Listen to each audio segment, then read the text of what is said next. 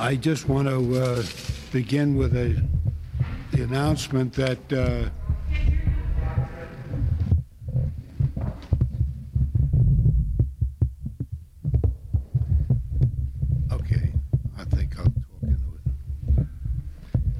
I begin with an announcement that Ntozake Shange has been ill, and Cynthia McDonald will replace her.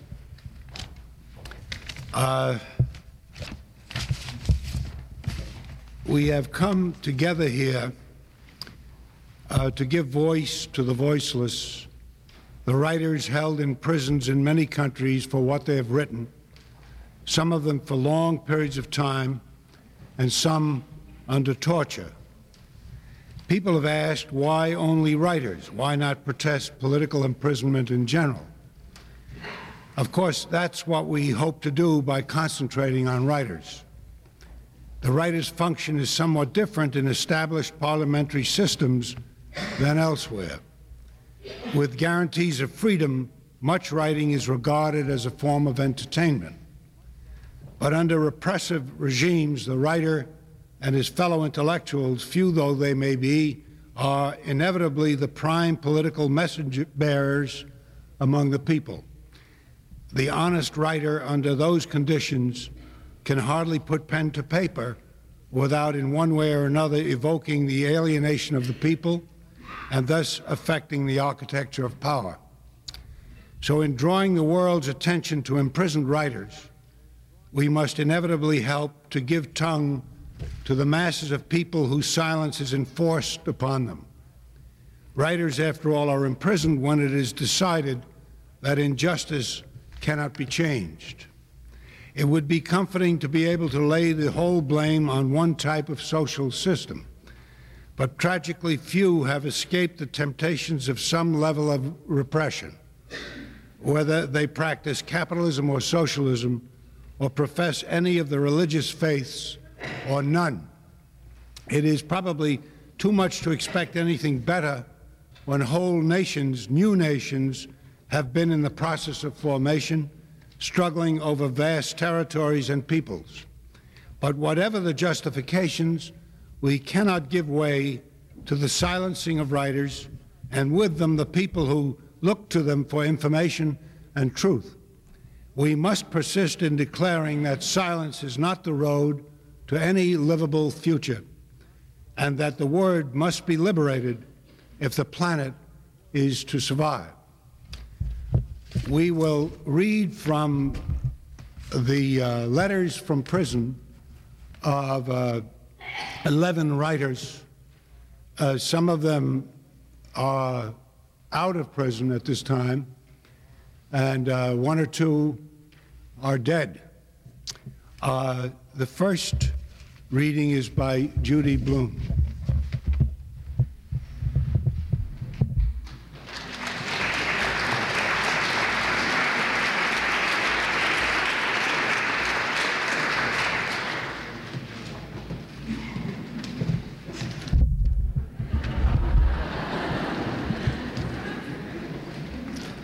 There are always surprises.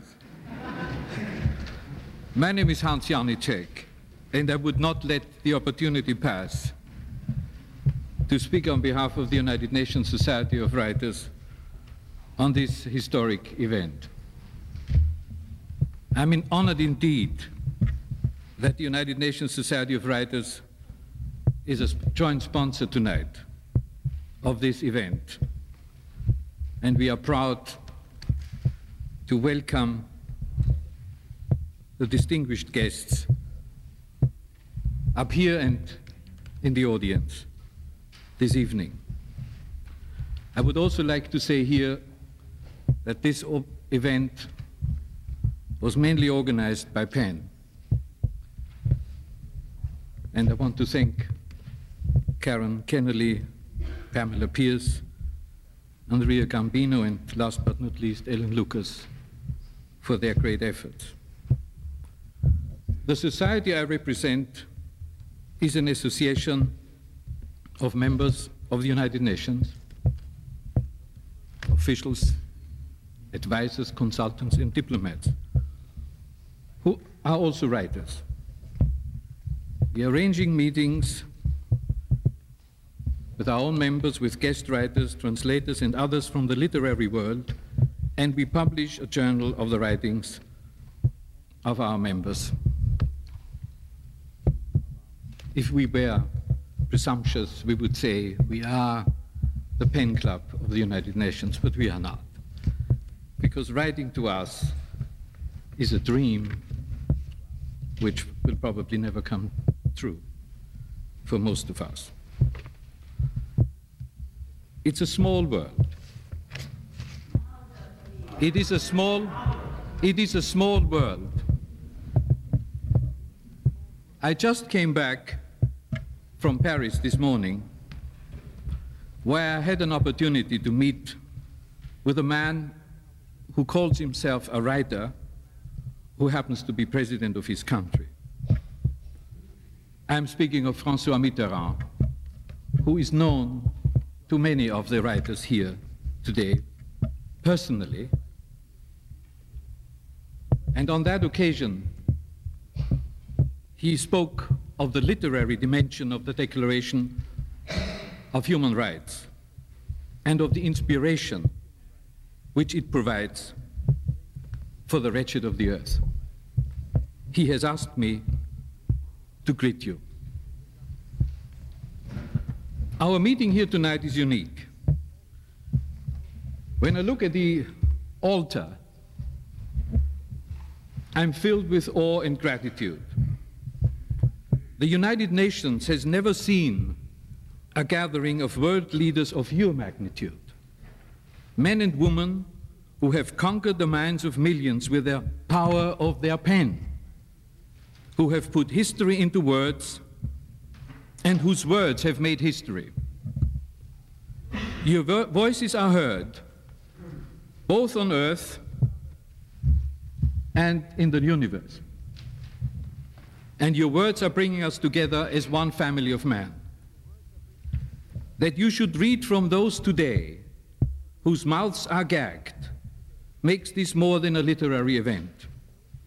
It is an act of compassion, of solidarity, of vision, which honors them who cannot speak themselves, which honors you who are speaking on their behalf in their words, and it honors the United Nations. It honors all of us, including those at the United Nations who have become victims of human rights violations themselves. There are 117 members of the staff of the organization which are imprisoned, who are being tortured, and some of whom face execution. This event tonight reminds us all that at the beginning were the words of human rights. Let us start. Thank you.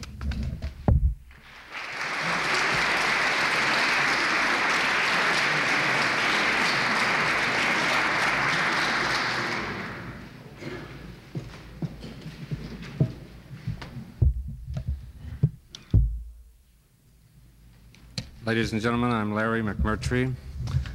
I'm going to read you the Universal Declaration of Human Rights. Excuse me.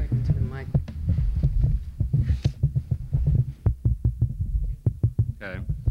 I'm going to read you the Universal Declaration of Human Rights, adopted and proclaimed by the General Assembly of the United Nations on December 10th, 1948. Preamble. Whereas recognition of the inherent dignity and of the equal and inalienable rights of all members of the human race, human family, is the foundation of freedom, justice, and peace in the world. Whereas disregard and contempt for human rights have resulted in barbarous acts which have outraged the conscience of mankind, and the advent of a world in which human beings shall enjoy freedom of speech and belief and freedom from fear and want has been proclaimed as the highest aspiration of the common people. Whereas it is essential, if man is not to be compelled to have recourse as a last resort to rebellion against tyranny and oppression, that human rights should be protected by the rule of law, whereas it is essential to promote the development of friendly relations between nations, whereas the peoples of the United Nations have in the Charter reaffirmed their faith in fundamental human rights, in the dignity and worth of the human person, and in the equal rights of men and women, and have determined to promote social progress and better standards of life and larger freedom, whereas member states have pledged themselves to achieve, in cooperation with the United Nations, the promotion of universal respect for and observance of human rights and fundamental freedoms, whereas a common understanding of these rights and freedoms is of the greatest importance for the full realization of this pledge. Now, therefore, the General Assembly proclaims this Universal Declaration of Human Rights as a common standard of achievement for all peoples and all nations, to the end that every individual and every organ of society, keeping this declaration constantly in mind, shall strive by teaching and education to promote respect for these rights and freedoms, and by progressive measures, national and international, to secure their universal and effective recognition and observance, both among the peoples of member states themselves and among the peoples of territories under their jurisdiction. Article 1. All human beings are born free and equal in dignity and rights. They are endowed with reason and conscience and should act toward one another in a spirit of brotherhood. Article 3. Everyone has the right to life, liberty, and security of person.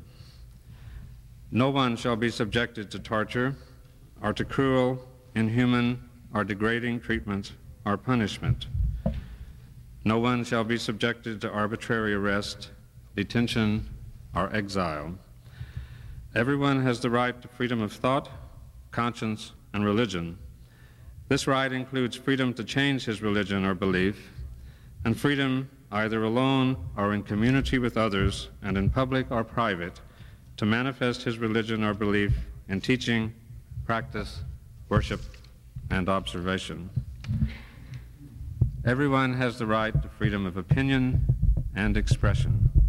This right includes freedom to hold opinions without interference and to seek, receive, and impart information and ideas through any media and regardless of frontiers. Everyone has the right freely to participate in the cultural life of the community, to enjoy the arts, and to share in scientific advancement and its benefits. Everyone has the right to the protection of the moral and material interest resulting from any scientific, literary, or artistic production of which he is the author. Thank you.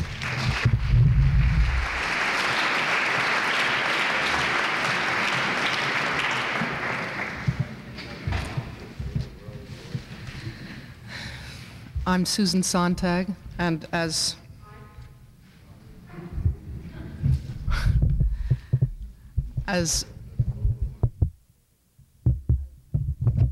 yeah, okay. Right, all right. As president of Penn, I have the privilege of coming at the beginning of this meeting as well as being one of the readers. Instead of making some general remarks about the great ideas that we all subscribe to, otherwise we wouldn't be here, I thought I might do something different. I have the privilege of doing something different, which is to give you some writer's language. The Declaration of Human Rights that we've just heard, that Larry McMurtry read very well, is not a writer's language. It's an abstract language.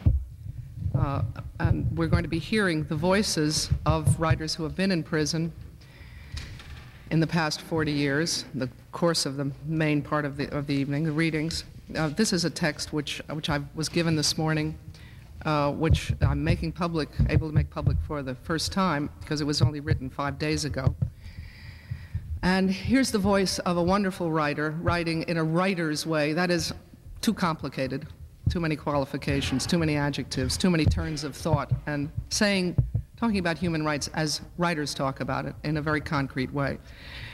It's a letter that the Czech writer Václav Havel wrote on December 2nd, 5 days ago, to François Mitterrand, whose name was just mentioned here, on the occasion of the forthcoming visit of President Mitterrand to Czechoslovakia. I'm just going to read a few excerpts from it, although it's only about 2.5 pages long. Here's how a writer writes. You will hear in the excerpts that I've chosen, of course, some reference to the situation, obviously, in Czechoslovakia in particular, although that is a situation that should indeed concern us, because Czechoslovakia is a country whose literature is familiar, in particular to many of us, so it's very, very real to us what writers there are going through. I don't choose to read Havel's text in order particularly to point to the problems in Czechoslovakia, but rather to, as I say, illustrate how a writer writes. Dear Mr. President, I'm addressing you before your upcoming visit to Czechoslovakia because I would like, at least briefly, to inform you about the unfortunate situation in our country and to ask you to keep it in mind. I'm writing with the following idea. Many foreign politicians come to our country with the unconscious thought that they will meet only with cut-in-the-rough faces of dull dictators. Then they are pleasantly surprised, almost charmed, that they are welcomed by smiling, shaved faces of fashionably dressed and kind people who talk about their long-lasting friendship with the country of their visitors, about their deep interest in mutual cooperation, and about their most sincere will to improve the situation in our country and to broaden freedom and democracy. It is no doubt a happy experience to listen to all this. A good man is always more likely to believe the kind face of his partner than the second-hand news about how this partner is in reality behaving. That's humanly understandable, but not politically prudent. I'm far from suspecting you of political naivete. However, I consider your visit very important and yet so easily manipulated into a definite proof of respect for our leaders' policies that I feel a need once again to underline the sad discrepancy between the face that is shown to foreign guests and the face that is shown at home. It is true that while our leaders talk about rebuilding and democratization, the true meaning of such speeches is only to disguise the old way of ruling in a modern, fashionable garment. While in other countries in the Soviet bloc it is possible to recognize a will to change for the better, in Czechoslovakia, the moral, social, economic, and environmental crises are only deepening. The life in our country is empty, unfree, and oppressive. Its everyday components are subtle, but at the same time equal a thorough humiliation of man. Our rulers resolutely refuse any dialogue with society and believe that they will manage to postpone the final catastrophe to which these crises are inevitably leading. They hope to postpone the catastrophe until their age will send them to those places where anything worldly will be irrelevant to them. Not only has society been aware of this precarious politics for a long time, but it is also daring to point at it. In this situation, there is only one possible consequence. Every free political manifestation is continually suppressed. Brave people are jailed, scientific symposia are dispersed, the independent press is harassed. Police are interrogating, conducting house searches, blackmailing, and threatening. Thousands of artists, scientists, and journalists are still not allowed to work in their fields. All the allowed culture is still directed by the same unqualified and sometimes almost illiterate bureaucracy. Citizens are even denied the right to know that our government wants to acquire hard currency by importing toxic wastes from the West. Everything which the present leadership does not like or which contradicts its manipulation it brands as anti-socialist and therefore hostile. An anti-socialist is not only a citizen who is for a political plurality or an economist who criticizes the unreasonable manipulation of the economy. It is not only the one who is taking sides with the political prisoners. My friends and I were jailed for several years for this crime. It is also a singer who is singing about the destruction of the forests, or an old man who on the day of the 70th anniversary of our state places in his window a portrait of our first president. Even you, Mr. Mitterrand, would be anti-socialist in our country. Anti-socialist would also be all the members of your government, almost all the journalists, leading artists, and even the majority of French communists. All this you would, of course, not be told by our leaders while talking to them. At the best, they will mention some groups of dissidents who are poisoning the air and destroying the successful reconstruction and democratization. It is not true. Foremost in destruction is the leadership of our country and the huge bureaucratic apparatus which does not want to use its privileges. Destructive are those who were never elected in a free election and who are afraid that any sign of democracy could threaten their power. I'm sure you have at your disposal all concrete evidence of the situation which I'm describing here, and I firmly believe, as the leader of a country with a long democratic tradition, a country which is a symbol of a free spirit, you will not be silent toward all that is happening in today's Czechoslovakia, and you will not support by your visit the meaningfulness of the politics of today's leadership. This would harm our people and would not help European détente. Sincerely yours, Václav Havel, December 2nd, 1988, Prague. Thank you.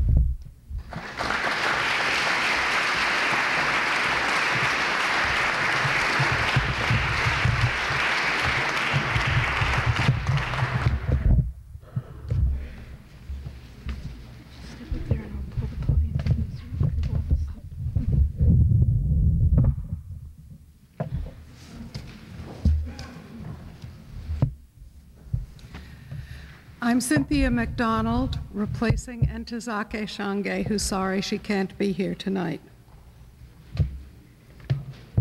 Louder. Immortal Diamond. Jack Mapanje, detained 25 September 1987. Outside the bar, night. Bullfrogs promising rain. The sky, a dome of stars, ripped by the black edge of the mountain. Bloated face, trunk like a baobab. We've got your lame friend from the unmarked Jeep boasting special branch. Words hidden, a hemisphere off grudge.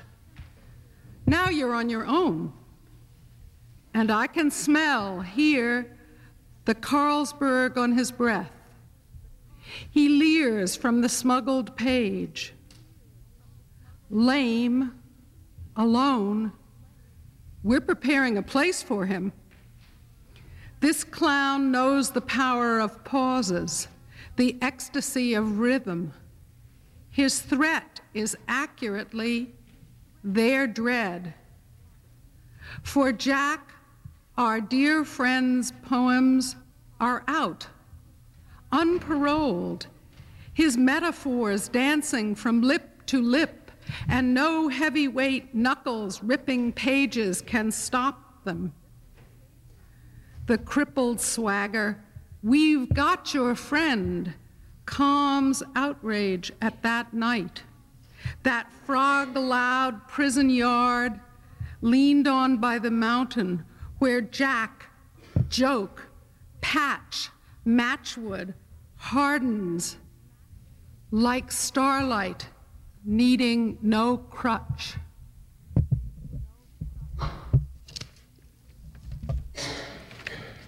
The following poem, printed in the November-December 1987 issue of Index on Censorship, describes Jack Mapanji's return to Malawi in 1984. It's called Another Fool's Day Touches Down. Shush. For Mercy, Judith, Lunda, and Lika. Another Fool's Day touches down. Another homecoming. Shush. Bunting, some anniversary, they'll be preoccupied. Only a wife, children, and a friend probably waiting. A PhD, 3 books, a baby boy, 3.5 years. Some feet.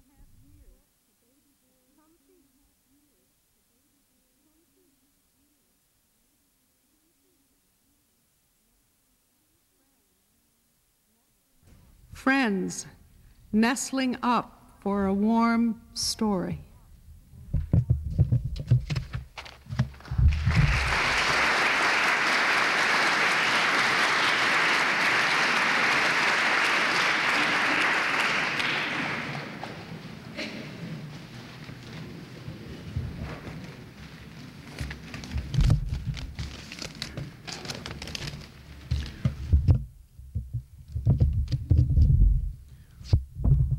If you can't hear me, please do cry out.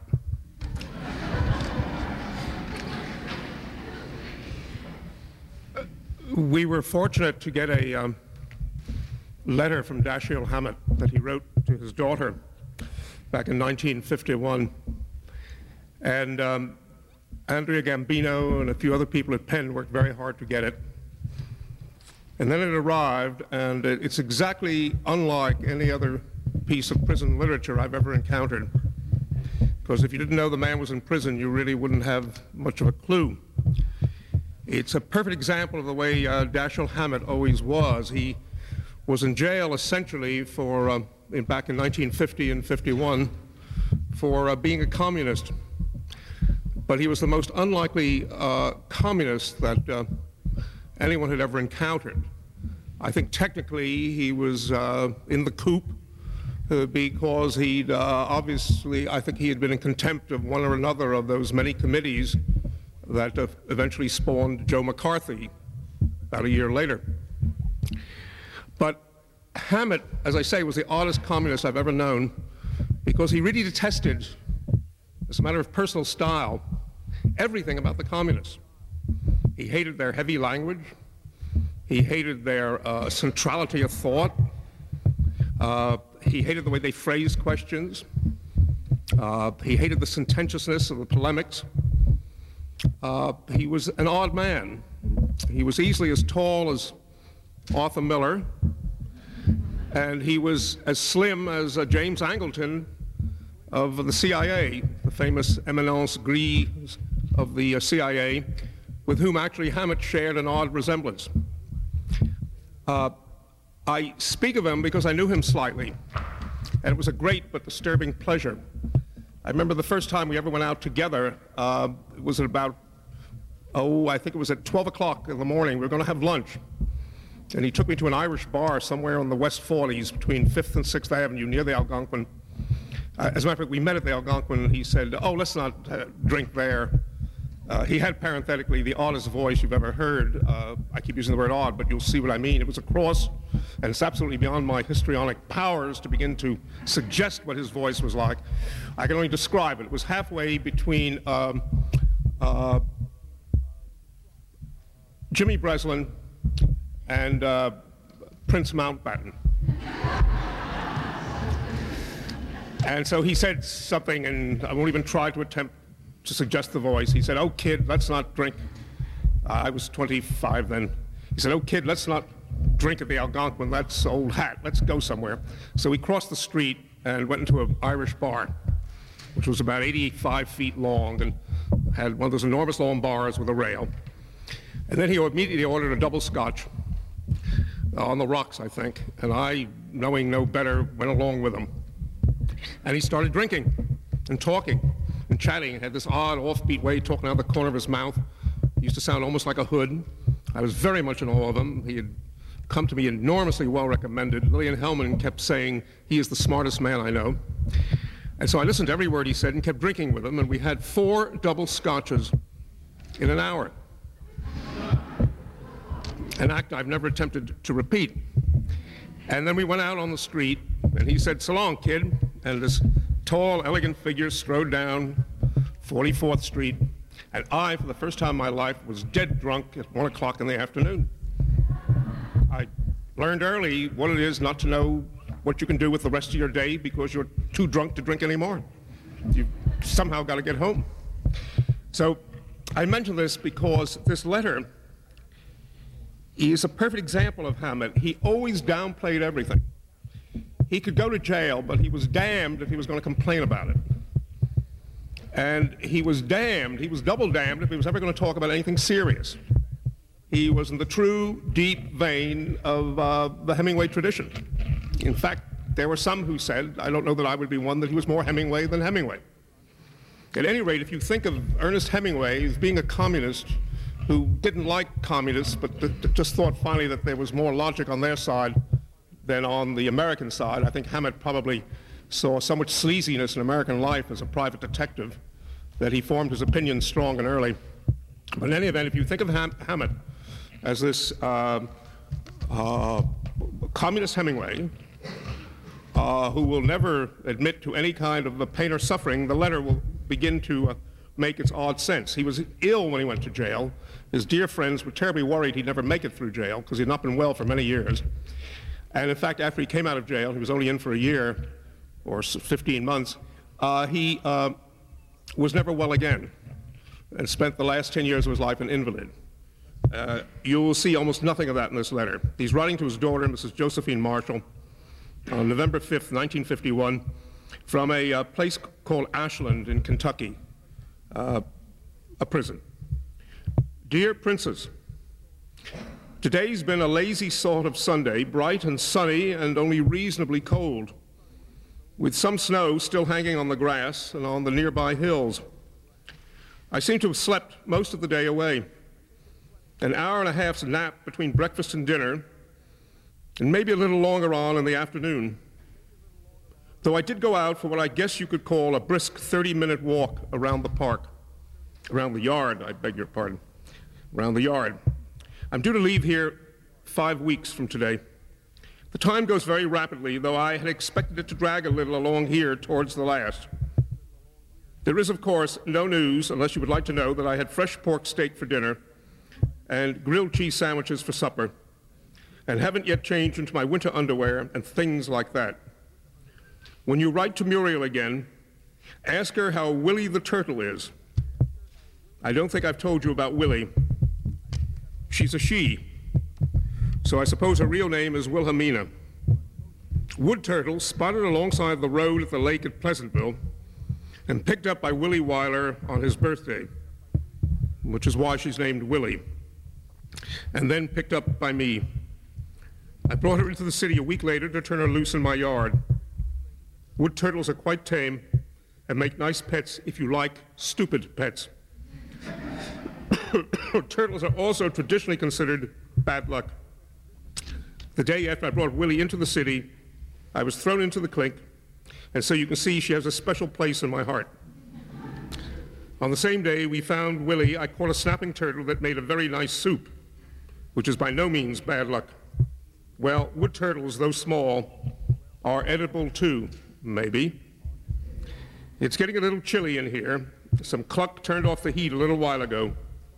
So maybe I'll stop this and try a hot shower and some blankets. My love to everybody, and in an especially noisy way to you, Lily, and the Ann thing. And it's signed, Pop.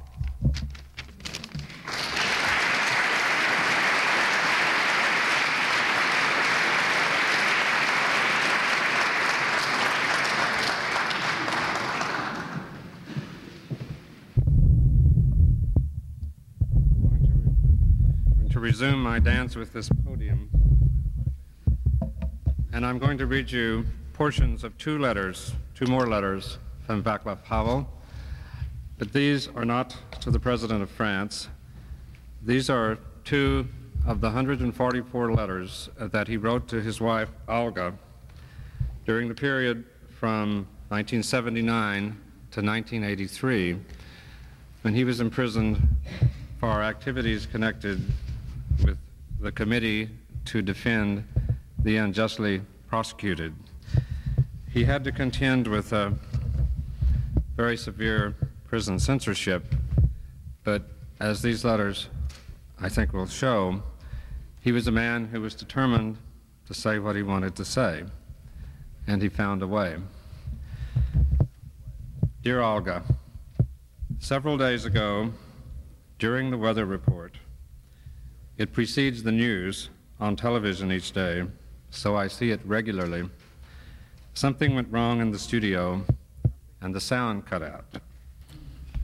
Though the picture continued as usual, there was neither the announcement, "Do not adjust your sets," nor landscape photographs, as there usually is in such cases. The employee of the Meteorological Institute, who was explaining the forecast, quickly grasped what had happened, but because she was not a professional announcer, she didn't know what to do. At this point, a strange thing happened. The mantle of routine fell away, and before us there suddenly stood a confused, unhappy, and terribly embarrassed woman. She stopped talking, looked in desperation at us, then somewhere off to the side, but there was no help from that direction. She could scarcely hold back her tears.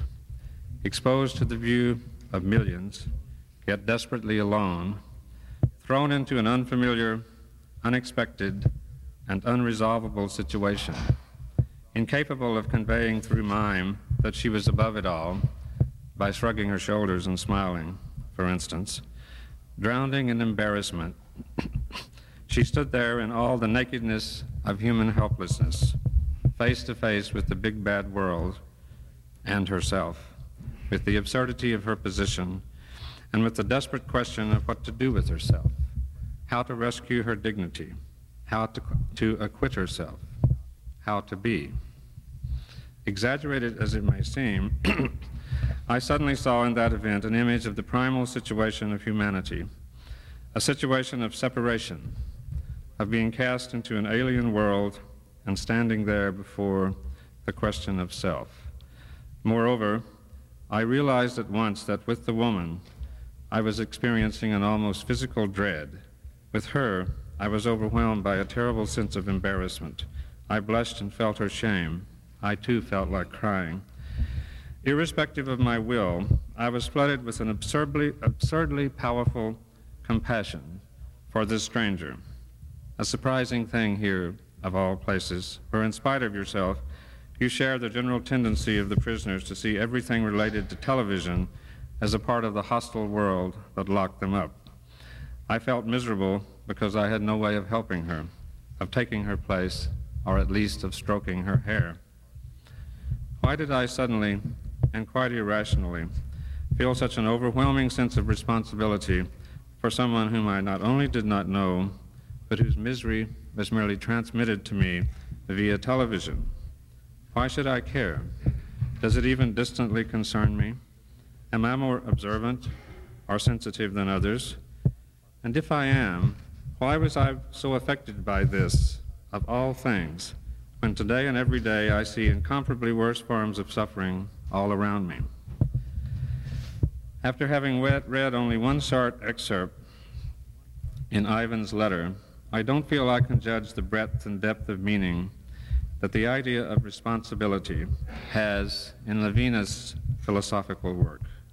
But if Levinas is claiming that responsibility for others is something primal and vitally important, something we're thrown into, and by virtue of which we transcend ourselves from the beginning, and that this sense of responsibility precedes our freedom, our will, our capacity to choose, and the aims we set for ourselves, then I share his opinion entirely. In fact, I've always felt that, though I didn't put it to myself that way. Yes, a boundless and unmotivated sense of responsibility, that, quote, existence beyond your own existence, quote, is undoubtedly one of the things into which we are primordially thrown and which constitutes us. That responsibility, authentic, not yet filtered through anything else, devoid of all speculation, preceding any conscious assumption, non-transferable to anything else, and inexplicable in psychological terms, exist, as it were, before the I itself.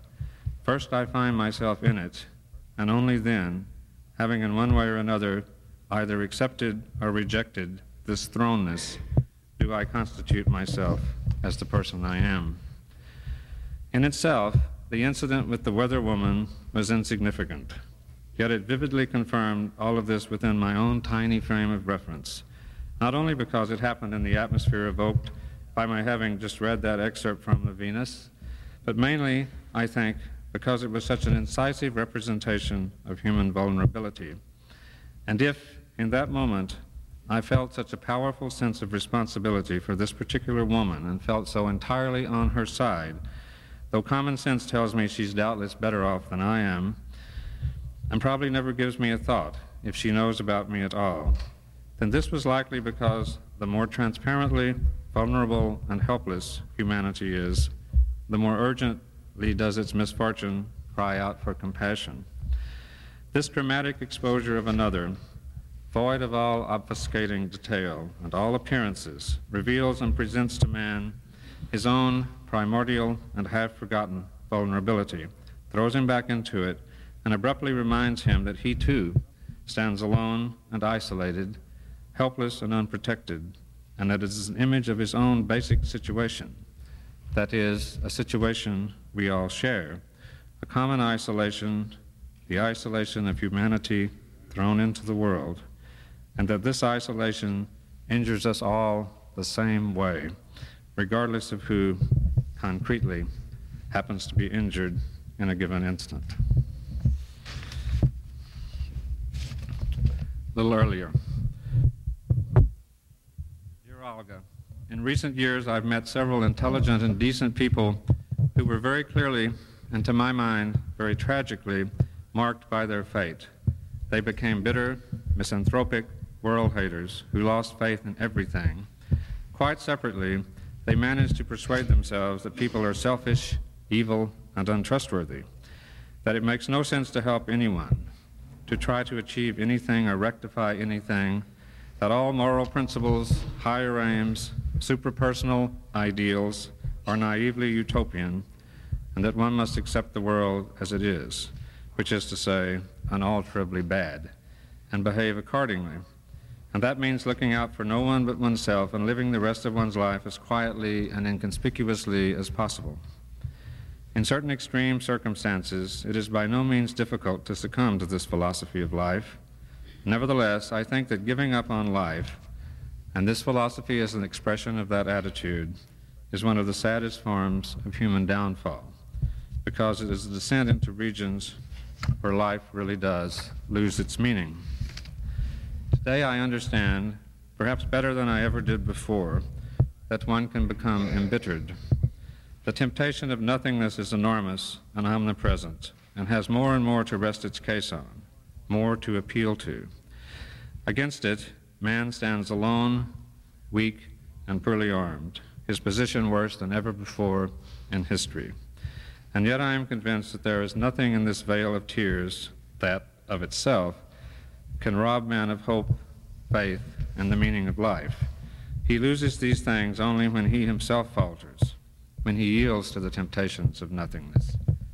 Everything meaningful in life, though it may assume the most dramatic form of questioning and doubting, is distinguished by a certain transcendence of individual human existence, beyond the limits of mere self-care toward other people, toward society, toward the world.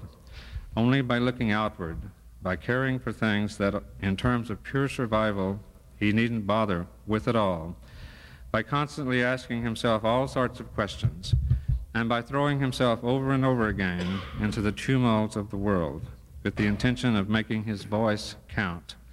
Only thus does one really become a person, a creator of the order of the spirit, a being capable of a miracle.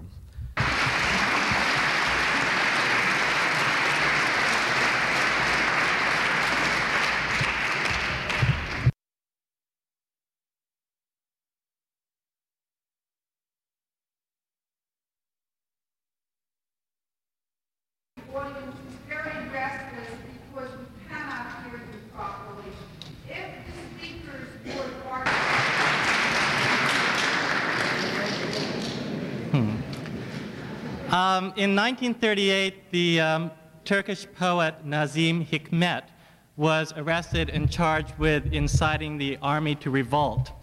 On the evidence that his letters and poems were being read by soldiers, he was convicted and sentenced to 28 years. This poem, my name is David Henry Huang. I'm going to read. Thank you. I'm going to read About Your Hands and Lies, which was written from prison, 1948. Your hands grave like all stones, sad like all songs sung in prison, clumsy and heavy like all beasts of burden. Your hands that are like the sullen faces of hungry children. Your hands nimble and light like bees, full like breasts with milk, brave like nature. Your hands that hide their friendly softness under their rough skin. This world doesn't rest on the horns of a bull. This world rests on your hands. People, oh my people, they feed you with lies, but you're hungry. You need to be fed with meat and bread. And never once eating a full meal at a white table, you leave this world where every branch is loaded with fruit. Oh my people, especially those in Asia, Africa, the Near East, Middle East, Pacific Islands, and my countrymen, I mean more than 70% of all people. You are old and absent-minded like your hands. You are curious, amazed, and young like your hands. Oh, my people, my European, my American, you are awake, bold, and forgetful like your hands. Like your hands, you are quick to seduce, easy to deceive. People, oh my people, if the antennas are lying, if the presses are lying, if the books lie, if the poster on the wall and the ad in the column lie, if the naked thighs of girls on the white screen lie, if the prayer lies, if the lullaby lies, if the dream is lying, if the violin player at the tavern is lying, if the moonlight on the nights of hopeless days lies, if the voice lies, if the word lies, if everything but your hands, if everyone is lying, it's so your hands will be obedient like clay, blind like darkness, stupid like sheepdogs. It's so your hands won't rebel.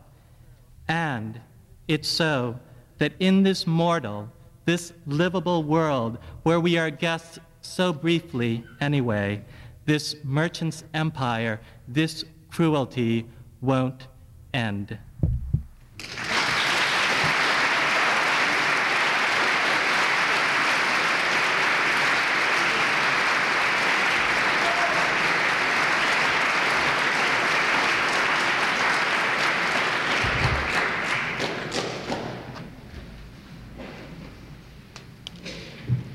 My name is Bharati Mukherjee, and I shall read from two imprisoned writers.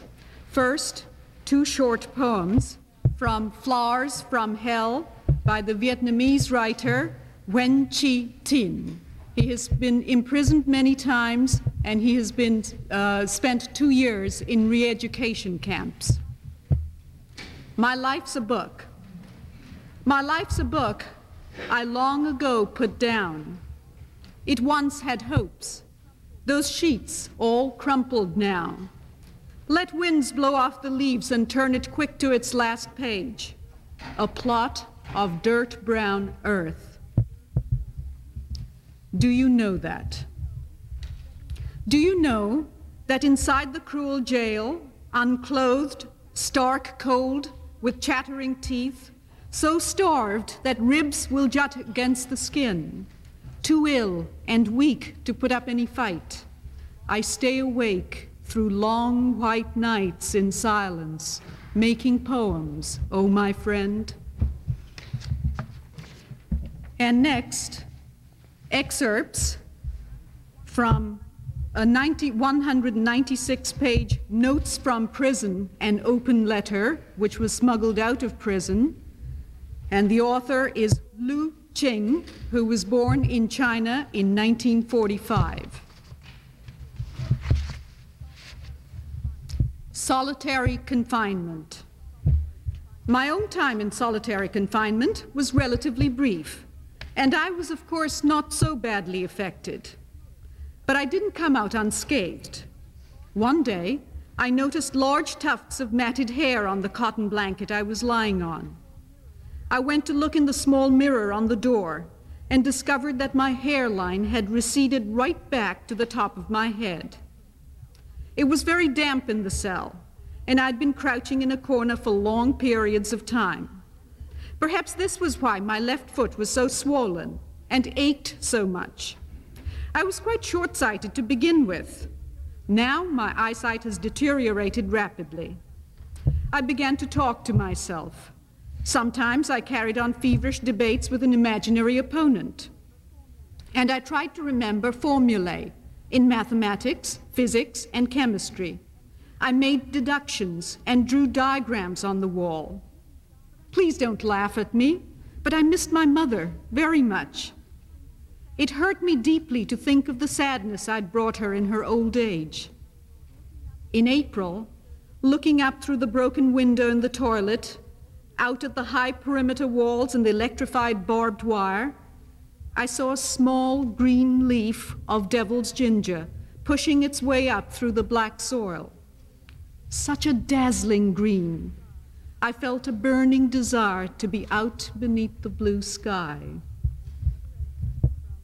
And another excerpt from Luching, Prison Friends. My prison friends took good care of me. I've never been much good at keeping an even keel in my everyday life.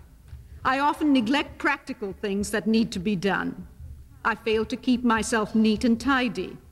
I might forget to do my laundry when my bedding and clothes were dirty, because I spent so much time reading the newspaper, or just sitting idly, or debating issues with other people. My cellmates often helped to give me a thorough cleaning. It was very moving to see the enthusiasm with which they set about spreading out my bedding and clothes to wash them, the patience with which they darned the holes in my socks. They even smudged me down a few times. It was such a nice feeling to be clean again and to be wearing clean clothes. It cheered me up, and my mind functioned better as a result. They gave me a nickname, Chicken. I was short-sighted, and once when Wu Zhenping was holding up a picture of two chubby babies, I'd mistaken them for two chickens. So when they passed by my cell, they often shouted out, "Hey, chicken." It was quite a coincidence, because my friends at Today had also nicknamed me Chicken. They said I was fond of arguing. They said I was a fighting bird.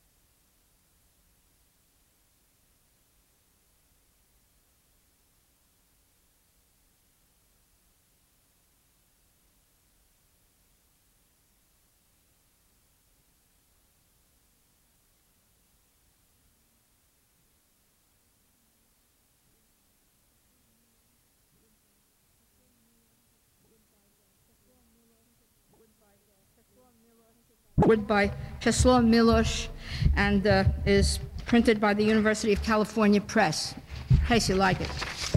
Anyway. Impotence in the face of armed evil is probably the worst of human humiliations.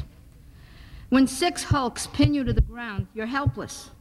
But you do not want to give up your natural right to dignity. You are not going to reach any agreements with the ruffians. You're not going to make any commitments.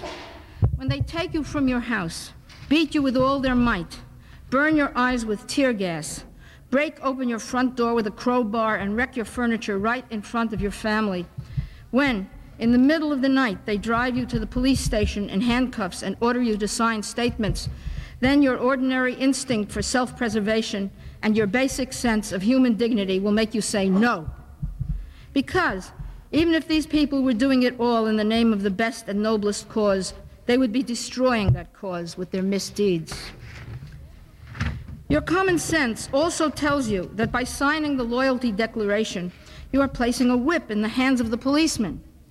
They will wave it around and threaten you in order to force you to sign the next declaration, your agreement to collaborate with them. With this, your loyalty declaration will transform itself into your pact with the devil. This is why you should not give these police inquisitors even the tip of your finger, because they will instantly grab your whole arm. You know that you are no hero and that you never wanted to be one. You have never wanted to die for your nation or for freedom or for anything else for that matter. The fates of Winkelried and Ordon, legendary heroes who died for their countries, which were overwhelmed by superior enemies, those fates have never tempted you. You have always wanted to be alive, to live like a normal person, to have respect for yourself and for your friends. You have always enjoyed the moral comfort that allows you to take pleasure in your inner freedom, in beautiful women and in wine. This war surprised you in the company of a pretty woman, not while you were plotting an assault on the Central Committee headquarters. Nevertheless, they did declare this war on you and over 30 million other people, and so you are forced to recognize that amid the street roundups, the ignoble court sentences, the despicable radio programs, and the distribution of leaflets by underground solidarity, you will not regain the normalcy that was based on respect for yourself. Now, you must choose between moral and material stability, because you know that today's normalcy will have the bitter taste of self-defeat.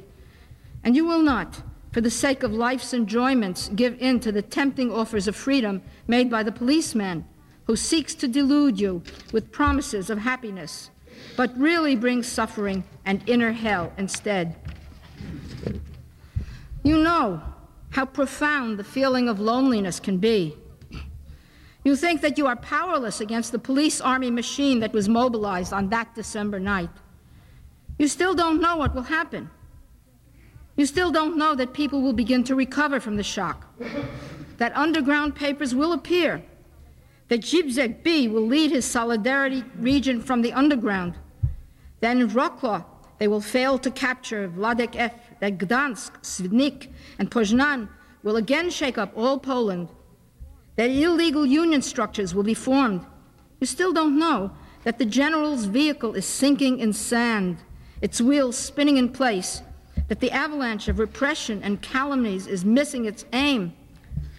But you do know, as you stand alone, handcuffed, with your eyes filled with tear gas, in front of the policemen who are shaking their guns at you, you can see it clearly in the dark and starless night, thanks to your favorite poet, that the course of the avalanche depends on the stones over which it rolls. It's Milosz. And you want to be the stone that will reverse the course of events.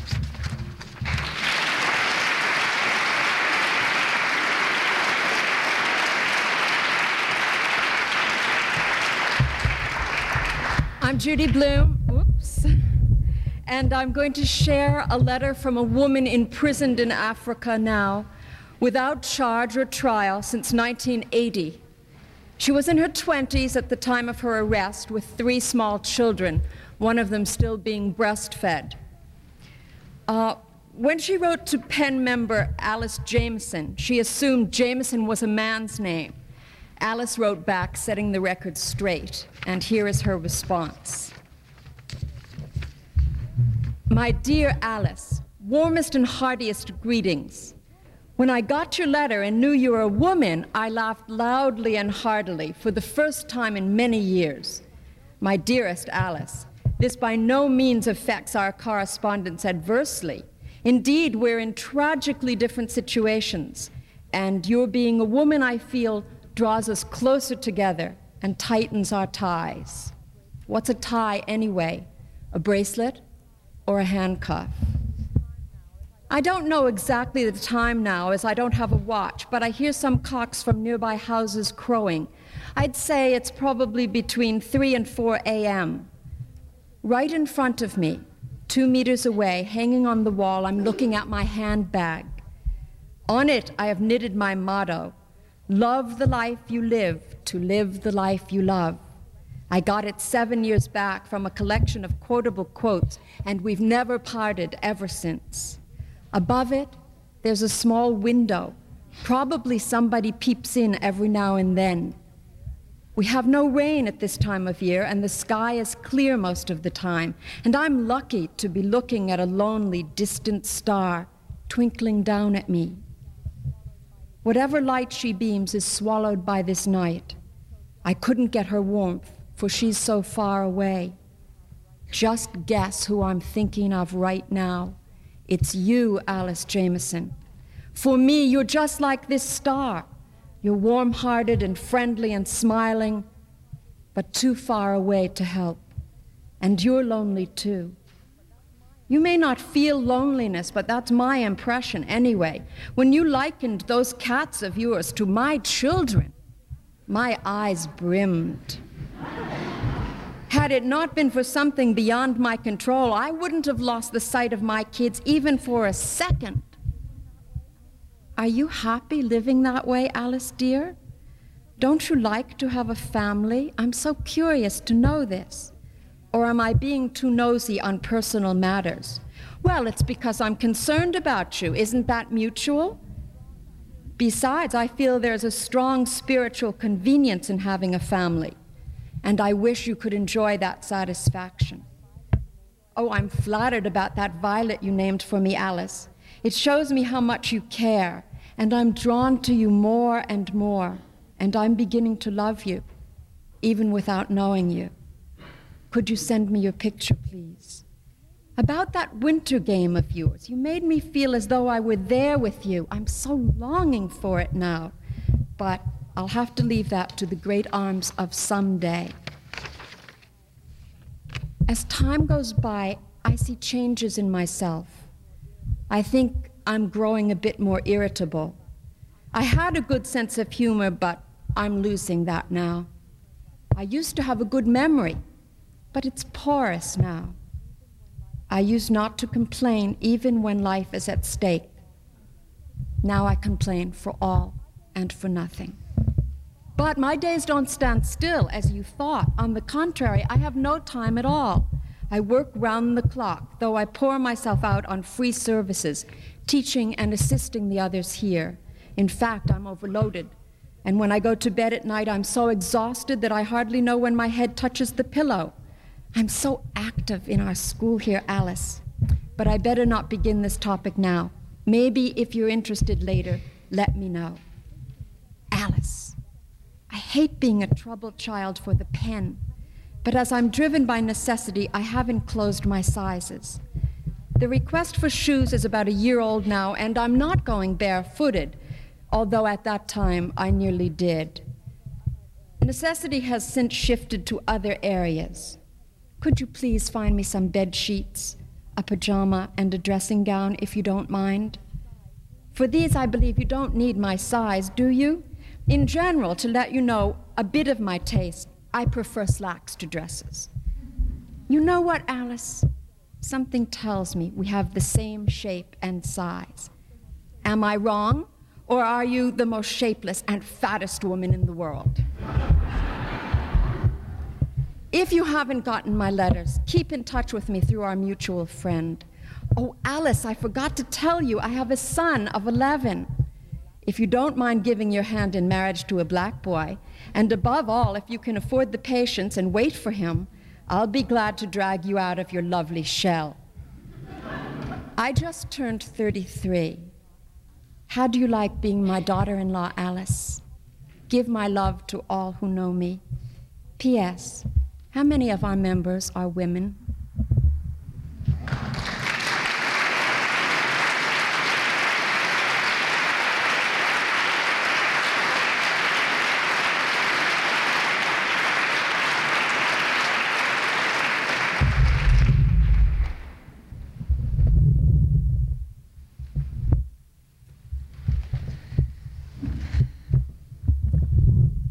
most remarkable book I know, written in prison by a contemporary writer, is a book actually, of course, that was made after the writer's release from prison. I'm talking about a book that was published by the Russian writer Andrei Sinyavsky, who was in prison in the Soviet Union after a very famous trial from 1966 to 1971. Now this book, which has the title in English, A Voice from the Chorus, is a sort of collage book that he did after his release when he and his wife went into exile.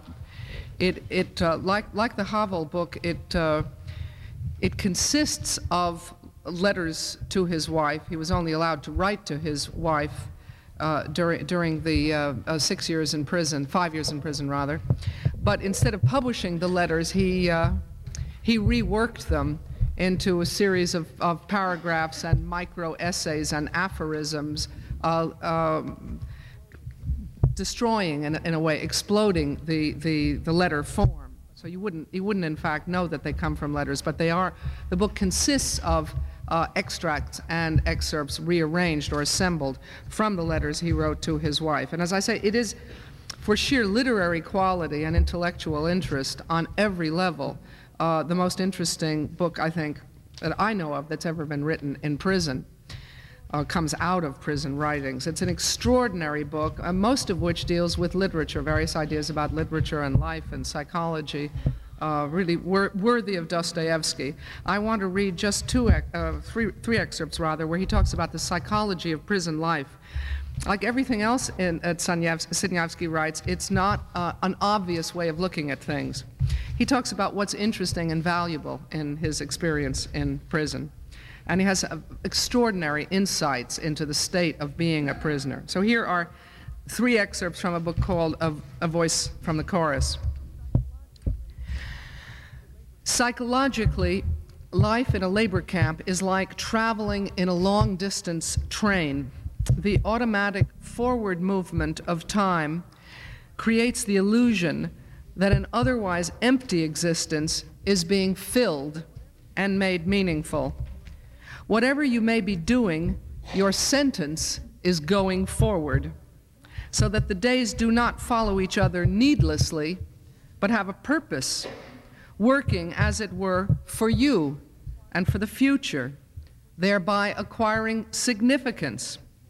Again, as in a train, the passengers do not feel particularly called on to occupy themselves with useful work, since their journey is anyway justified by the steady, if slow, progress toward their destination. They can permit themselves to live in whatever ways are open to them, playing dominoes, wandering around, and gossiping, without any qualms of conscience about wasting time. The very fact of being engaged in serving out your sentence injects a dose of splendid utility into everything.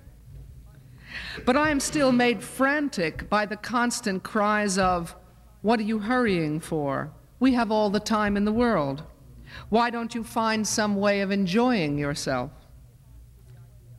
I find it hard to get used to the idea of living at the expense of the future. However, the point is not what I feel about it, but the peculiarity of a situation in which you make up for the lack of a purpose in life by finding meaning only in the process of living out your days. It sometimes seems to me that in these conditions of simply waiting for the sentence to end, people may well be happier than they are living in freedom, only they have not quite grasped that fact. Another excerpt. How diminished people seem once they are freed, only in our eyes, of course, not in their own.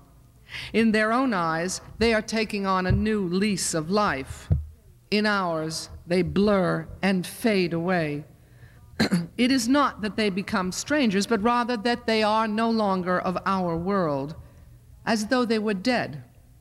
And if this is the effect of such a minor transposition in space, how much more must it be true of those who depart for other lands, or planets. This is probably why we do not envy those who leave. They are too remote and appear unreal. One is engulfed by the environment. I do not mean by a particular set of local interests, nor through becoming accustomed to a specific way of life, but because of something not subject to a normal explanation, to logic, a feeling of growing isolation and detachment. Perhaps the monasteries were founded on this simple geometry of drawing a circle around people, all that was needed to create a place of retreat. And the last excerpt, which is just when he was released in 1971, on the eve of his release, rather, a few days, in fact, I think, before his release. Coming out of prison is like making a posthumous appearance in the world.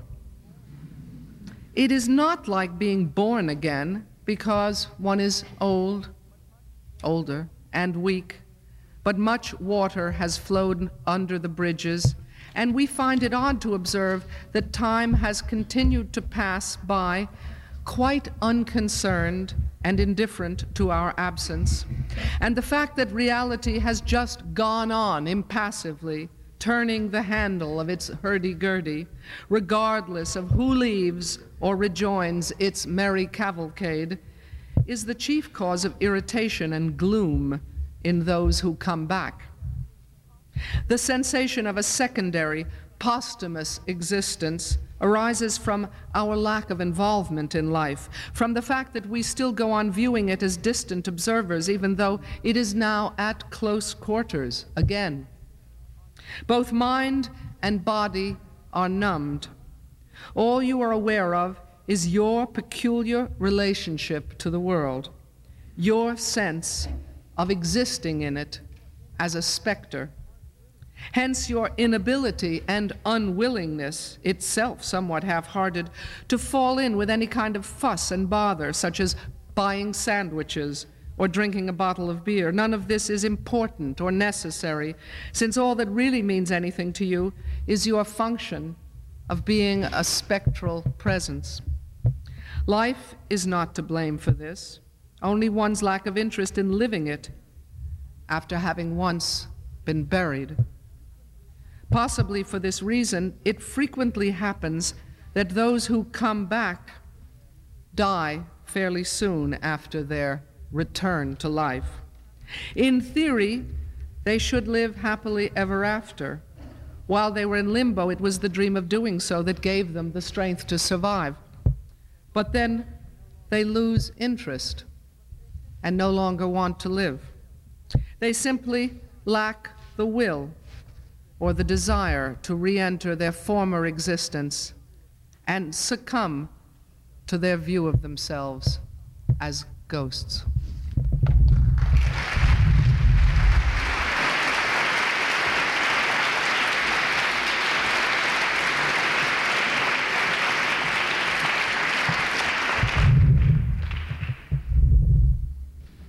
I am Luisa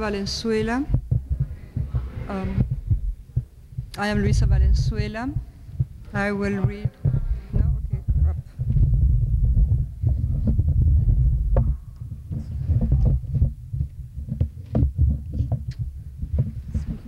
Is this all right now?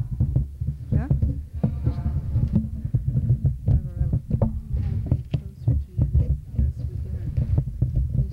I'll speak louder. I will read two pieces translated by Laurie Carlson from the Spanish. The first will be a poem that Roberto Coronel wrote from the prison of Villa Devoto when he learned that two of his companions, that two of his friends had been assassinated by the military government in 1971. These are the beds, this is a table, the bench, my fist, everybody's fist, descends forcefully on them. We affirm our useless bodies. Here are the 11 iron bars, the guardian, the walls. Here our impotence, the rage, the pain, the disgust, the solid tears like bullet wounds, like the skin. The fist rises and descends with force. The strikes, the wood, striking the wood. A large, dry, slight chorus of strikes. They have captured them, Maria. They have wounded them, Maria. They have assassinated them, Maria. And what can we do in this tribune with grating? Ask, cry, curse, walk in circles with our hands in our pockets, our teeth grinding, come closer to the radio, to wait for names, initials, the details, the details, the details. The prisoner is a useless human being in a state of permanent rage. He was running shirtless and a bullet in his waist. Wherever does he go? What is he trying to think about? The blood, a delicate caress, indifferent. The barking of the assassins echoes in his efforts to flee. We are with him, we open the doors for him. We take him up to the car, we put bandages on him, we cover his flight. We hide him, he doesn't move. We drew up in our gray beds. The iron bars leave parallel marks on the body. But I remember him in other times, Maria, a time of wind and birds, of bending our heads down and walking with our eyes closed. Not a metaphor, but a method. Another time of learning reality in its own fire, of slapping each other on the back, of leaving in order to fight, of looking out of the corner of our eyes, days of understanding one another, of not understanding anything about each other, walking on the streets, arguing our points, laughing ourselves sick, together, Maria, together. They were really other times. I remember an avenue of dry leaves, Germain's gestures, Claudia's sullen silence, and the enormous mustaches of Serruccio. My hands grab the iron bars. My will takes the inexorable future. And now you see my nostalgia for the past, enormous. If you start crying, I'll kill you, Maria. Now more than ever, for Kike too has died, and we know they were executed. I also have here an excerpt from a letter of another Argentine prisoner. This is a woman. She wrote it already when she was out of jail. She had been tortured by the Division of Anti-Democratic Political Activities, the DIFA, which is fortunately no longer in existence. And she's telling about the death of her baby because of the tortures. Her name is Susana Luna. And she's sending this letter to her jailmates, to the women that were in prison with her during her time. And they are still in prison. I don't even know how I've woven together the words of this letter. I ask you to communicate to everyone what has happened to the child, which we all cared for and adored in a very special way, who before being born was carried inside these walls and iron bars imposed by the mercenaries, the lackeys, and the accomplices of the government. The doctor's words were precise. The mother's physiological, psychological stress during the period of gestation caused the child's death. I don't know how to tell you all this. Everything that could have been and wasn't a son, the special one, that child that left us. As a mother, I feel an indescribable pain. As a woman, I feel frustration. As an idealist, a fierce hatred for the enemy who killed him. I beg you to answer me.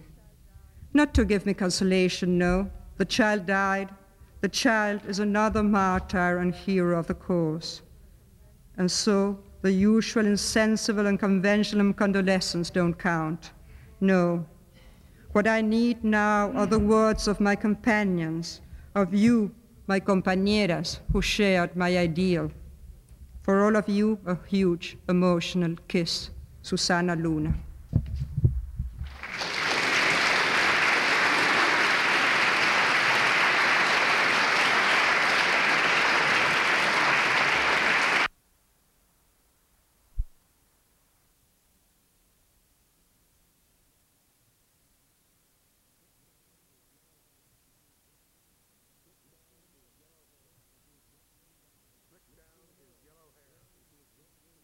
slicks down his yellow hair, looks in the mirror into his red-rimmed eyes, worms the mustache around. He has a secure establishment in his care, all gates mastered, guards posted in watchtowers, dead areas locked at both ends, and key carrier cooped up within. But safe enough? Those minds, those hearts. What if bastards? So he has a high wall built around the no-go terrain with TV-controlled, steel-plated double gates, the only egress. Now it is truly a maximum security. Young deer let loose to roam over green lawns between wall and fort. He has a weakness for life. 2, he gets up after the nightmares of half sleep. What if? One never knows with these traitors and terrorists, these rapists and assassins. HQ, headquarters, was adamant about that.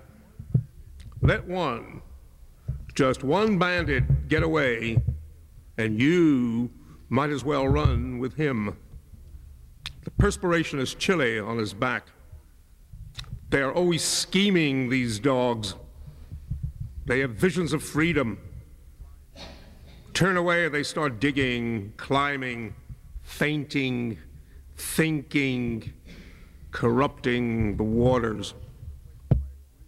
He has the roof torn from the prison to be replaced by a grid of steel, a catwalk permitting the armed guardians to keep a constant eye on their charges.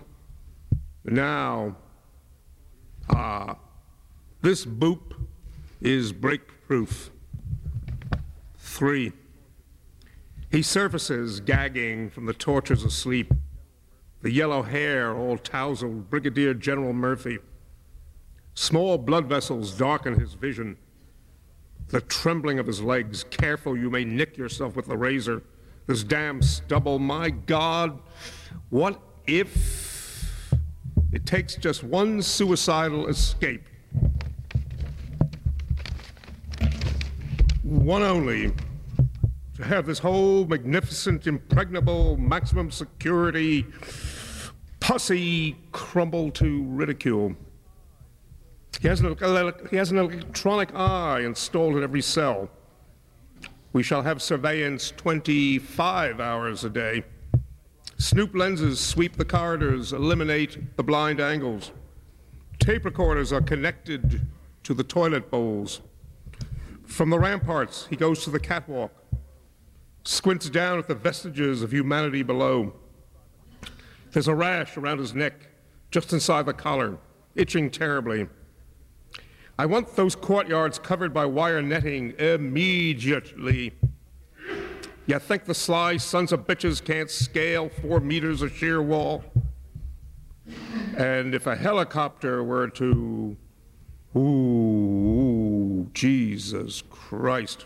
4, he orders, reviews, refines. Every prisoner must be escorted by a guard with dog at all times of the day or the night. 5, no more contact between inmates. 6, the water with dog shall get into the bath with the prisoner. Yes, ma'am. Of course the state will issue with overalls for this purpose. 7, all eating utensils shall henceforth be of plastic. No mirrors anywhere. No exercise outside or inside. No more smoking. Quiet there. And your grandmother's cunt. 8, listen. The warder and dog shall spend the nights in bed with the convict, man on man. A second warder with FN and baton and whistle and walkie-talkie outside the locked, mastered, bolted, padlocked, steel-reinforced cell door an inside grill, changing of the shift at midnight. But it is good to run a rehabilitation center fulfilling its first and foremost function, to keep the wards of the state in safekeeping. 9, the night was an agony. Behind his eyelids, even with orbs staring into the dark, he visualized all the horrors, the headlines, the sanctions, the total breaking. Today, at noon, an escapee from maximum security. Oh, sweet, dear, compassionate, cruel, merciless God. What if? What the fucking hell if? For instance, he's an old wreck, crushed by responsibility, by the specter of overthrow. He has the prisoners, the blind worms, taken out into the central courtyard, stood against a wall one by one, murmuring, shot. Now the prisoners are in maximum security, sir. 10, he struggles up, suffocating through layer upon layer of not having slept at all.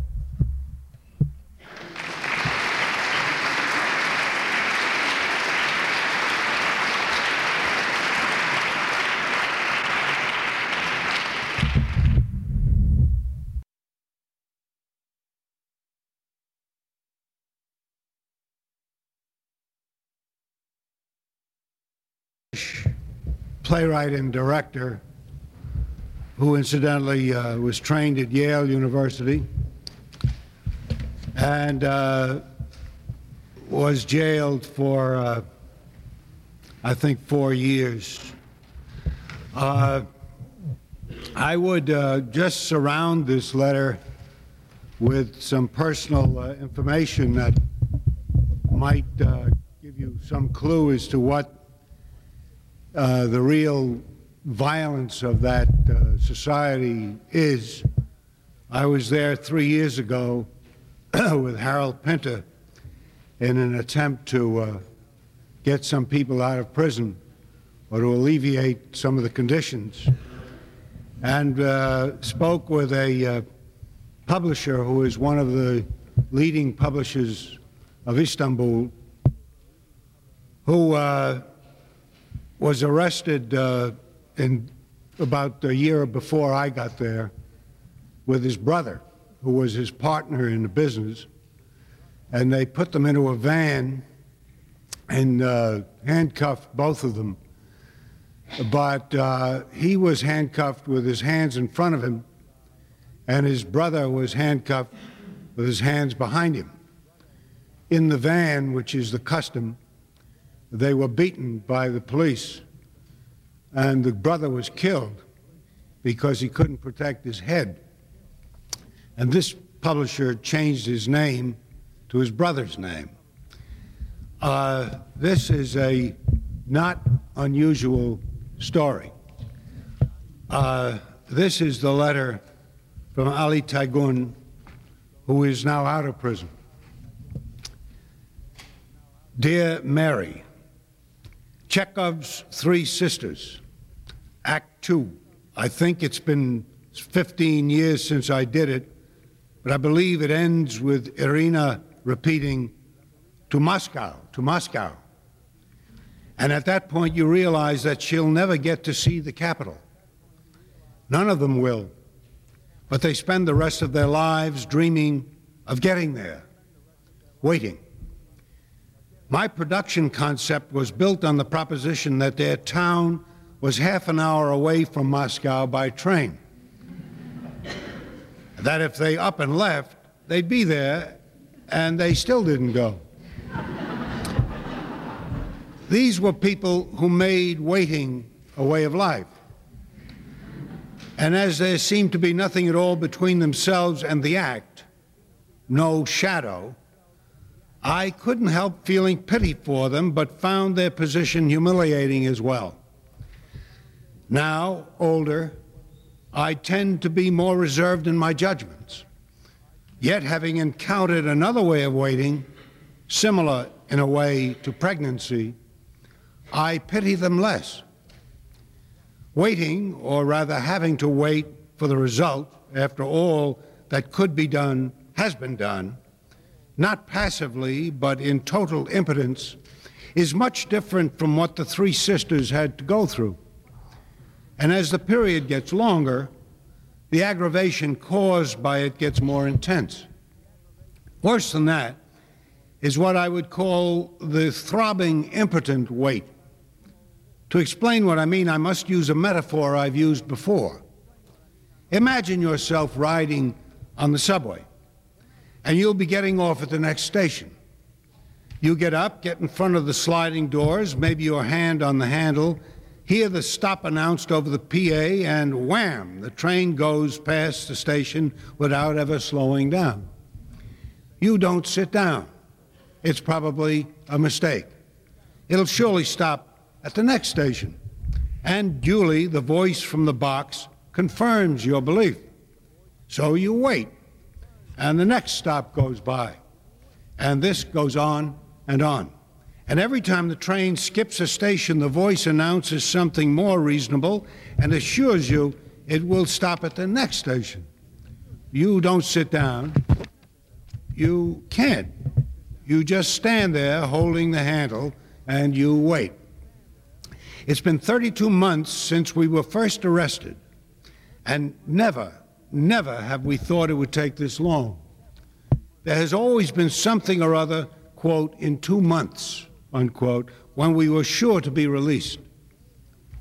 Now the case is before the highest tribunal, and in less than 2 months they are certain to reach the final verdict. I wait. It's not for sympathy that I write this, but to introduce you to yet another kind of waiting that perhaps you haven't met. And this kind of waiting has become a way of life with me. I think of life, or rather the future, as a 2-month-long slice that travels before me. It's always there, like a bunch of seaweed that gets somehow caught in the nose of a boat, or a hair stuck under the nib of a fountain pen, or a wart on your nose. The 2 months before I am released slice is constantly there to be waited upon. We generally think of time as stationary and ourselves as moving. A more philosophical way is to accept we change as time moves along. Subjective or objective, any way you look at it, a point in time either comes closer to you or is fading away.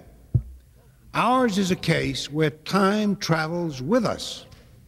Everything is in 2 months. It's been so for more than 2.5 years. A hall of time mirrors.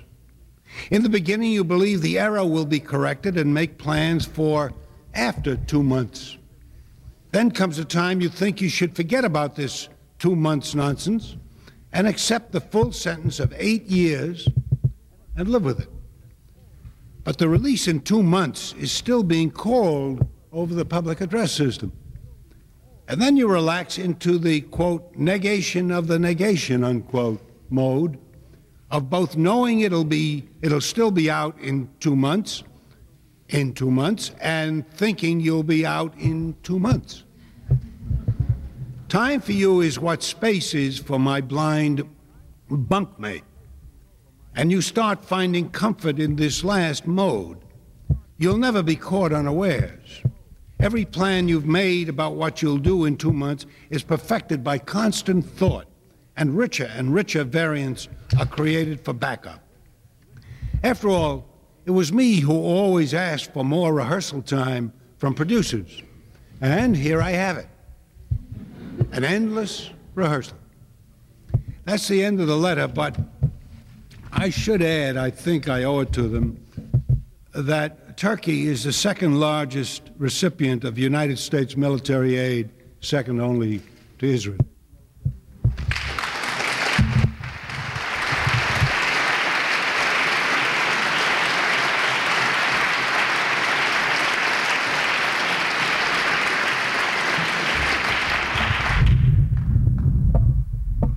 Got a poem for you this time. Oops. It's fallen down. Thank you. I Will Live and Survive by Irina Ratushinskaya. I will live and survive and be asked how they slammed my head against a trestle, how I had to freeze at nights, how my hair started to turn gray. I will smile and crack some joke and brush away the encroaching shadow. And I will render homage to the dry September that became my second birth.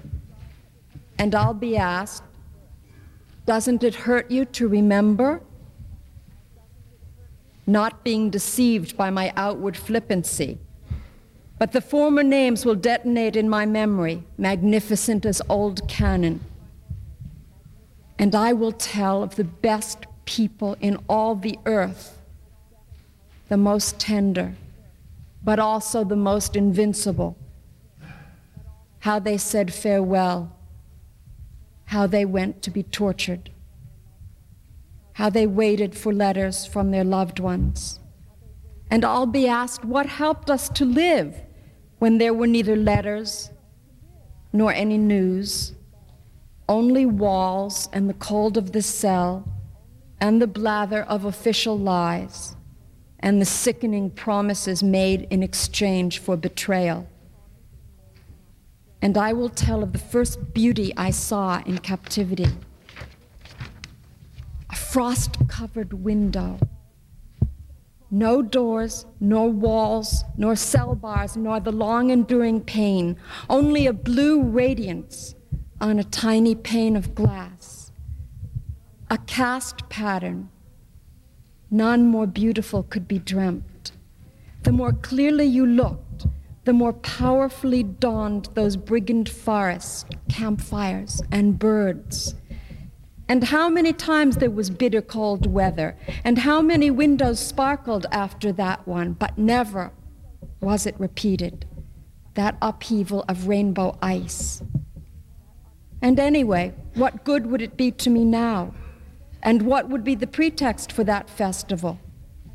Such a gift can only be received once, and once is probably enough.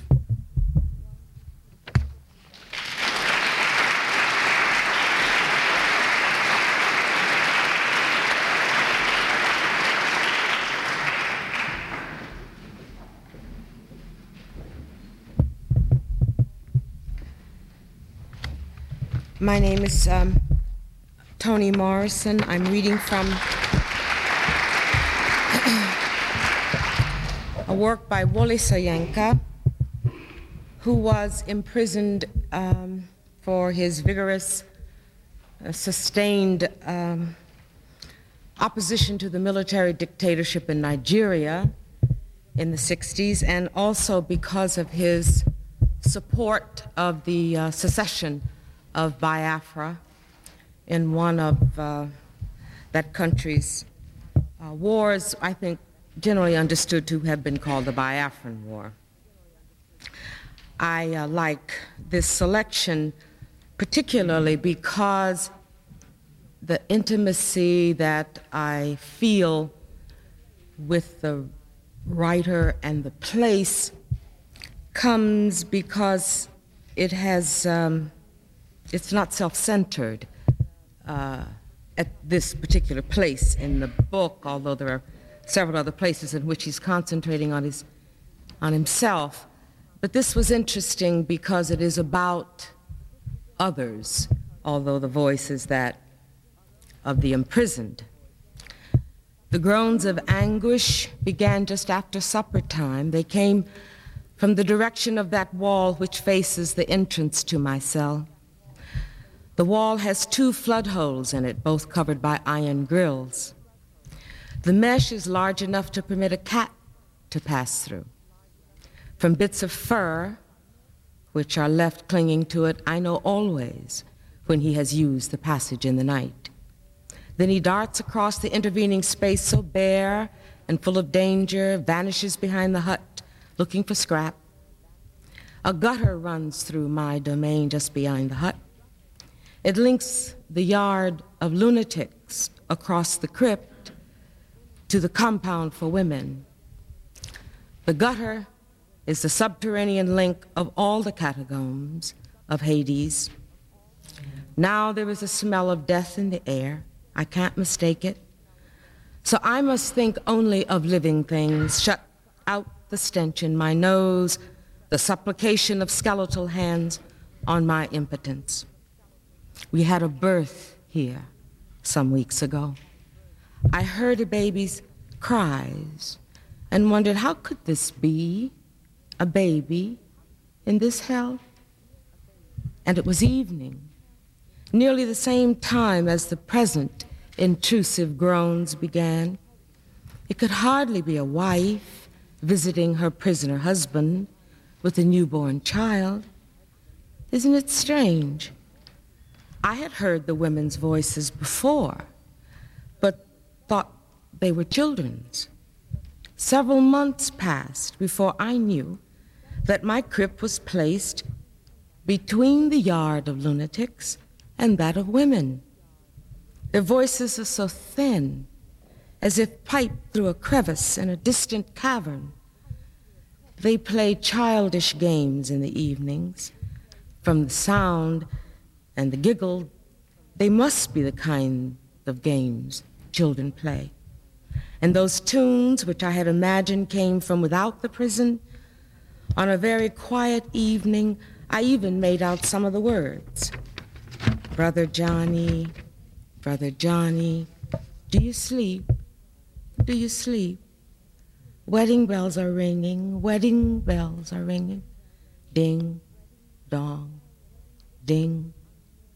They sang in that listless, unmeaningful tone in which our school children sing foreign songs. The bluebells of Scotland, Ash Grove, the lass with her delicate air, which are forced upon the curriculum by unimaginative missionaries. The words are delivered flat, even when such songs are accompanied by games. The words hold no meaning for them.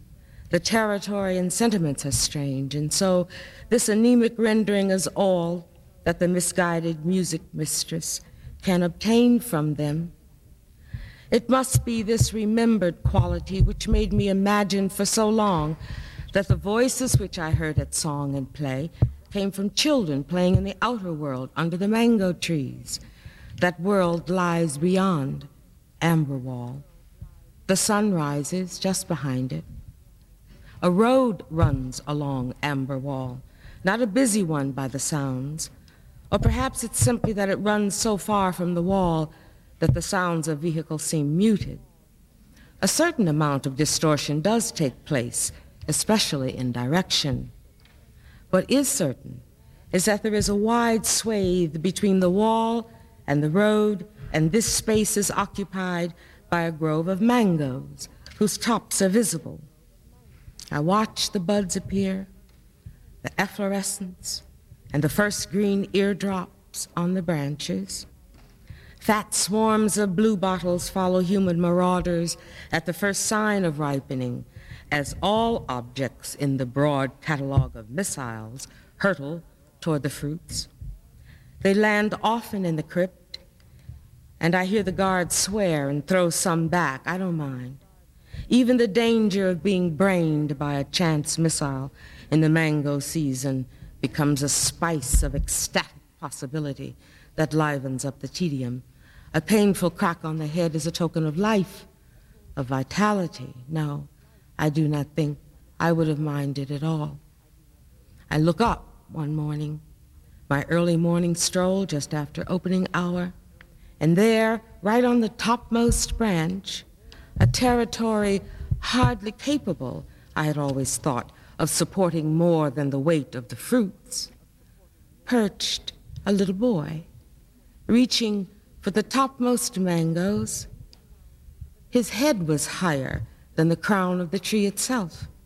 He swayed gently with the motion of the branch. I was certain that there was just that last bunch of mangoes on the tree. Often the crown of the tree would move, violently shaken by one or more marauders on the lower branches, but no one had dared climb this far before. His hand was on the goal when he looked down and encountered my gaze. He paused. We stared at each other. I smiled, but his response was one of complete bewilderment.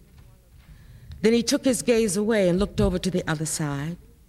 I saw his alert mind racing and questioning, for he was now looking over into the teeming compound next to mine.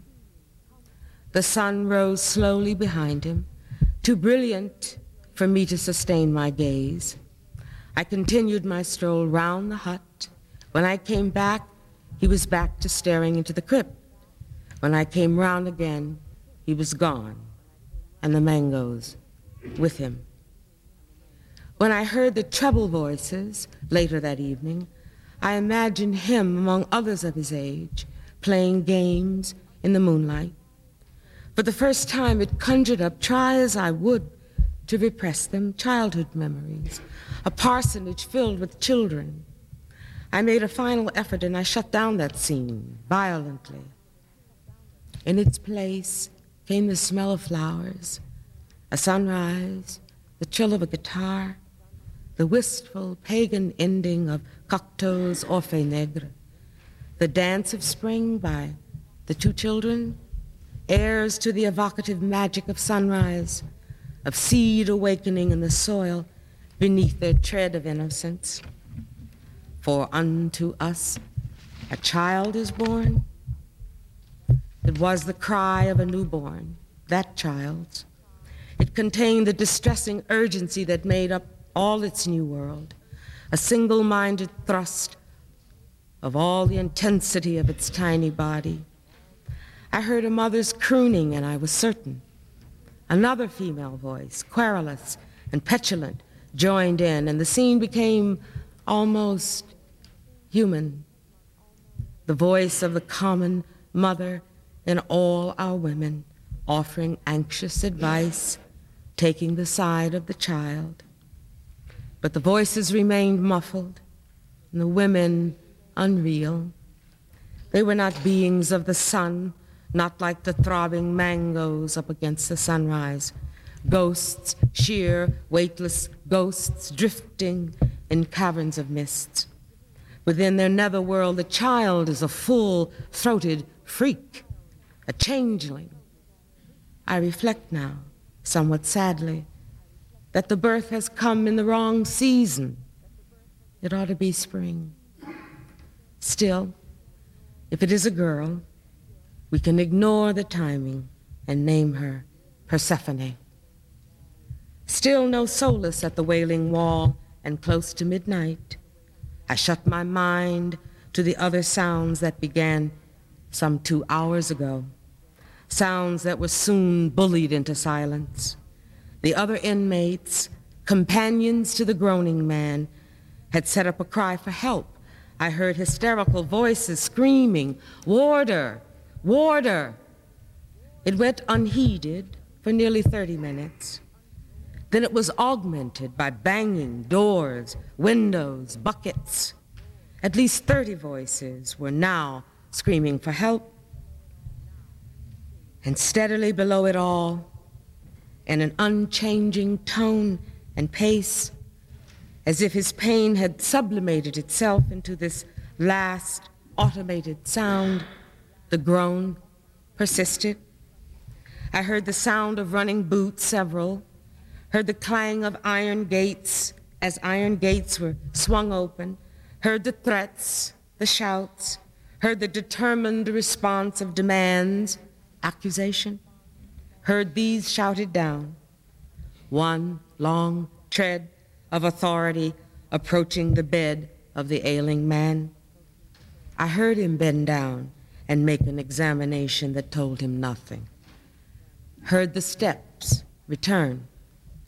A babble of excited voices meant that he was leaving without saying what would be done, if anything would be done.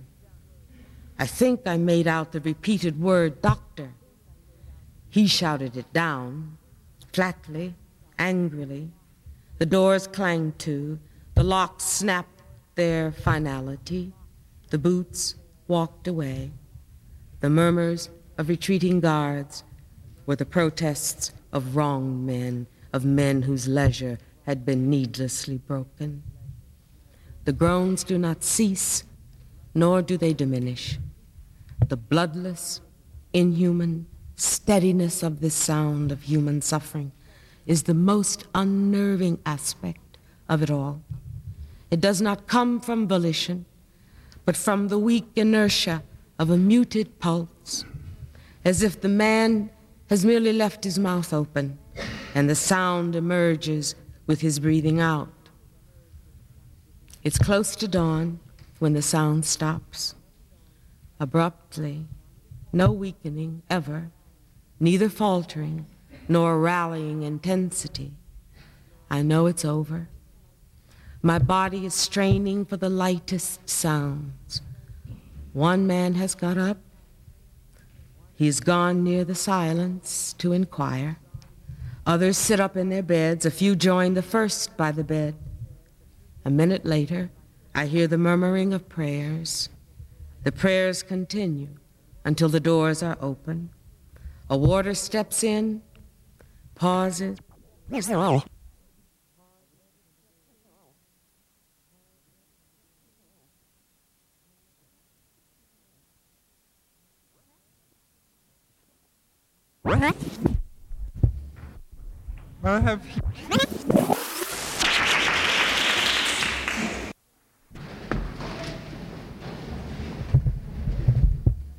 I have here an anonymous poem which was smuggled out of a prison in Chile. It is quite an eerie conundrum. It's very, very brief. I will read it first in Spanish. The conundrum, the answer to the conundrum is all too evident for us South Americans, unfortunately. The title is Electra. Electra. Me desnudé nervioso con la misma zozobra de mis 18 años y me tendí en tu cama extraña. Cosa curiosa, ataron tu lecho a mis espaldas para que no me moviera. Inesperada, recorriste mi cuerpo, induciéndome espasmos crueles. No, no haré más el amor contigo, mujer vulgar y corriente. Electra. Nervously I undressed with the same anguish of my 18 years, and I lay on your strange bed. A curious thing. They tied your bed to my back so I wouldn't move. Unexpectedly, you went through my body, inducing cruel spasms. No, I won't make love with you again, you current slut.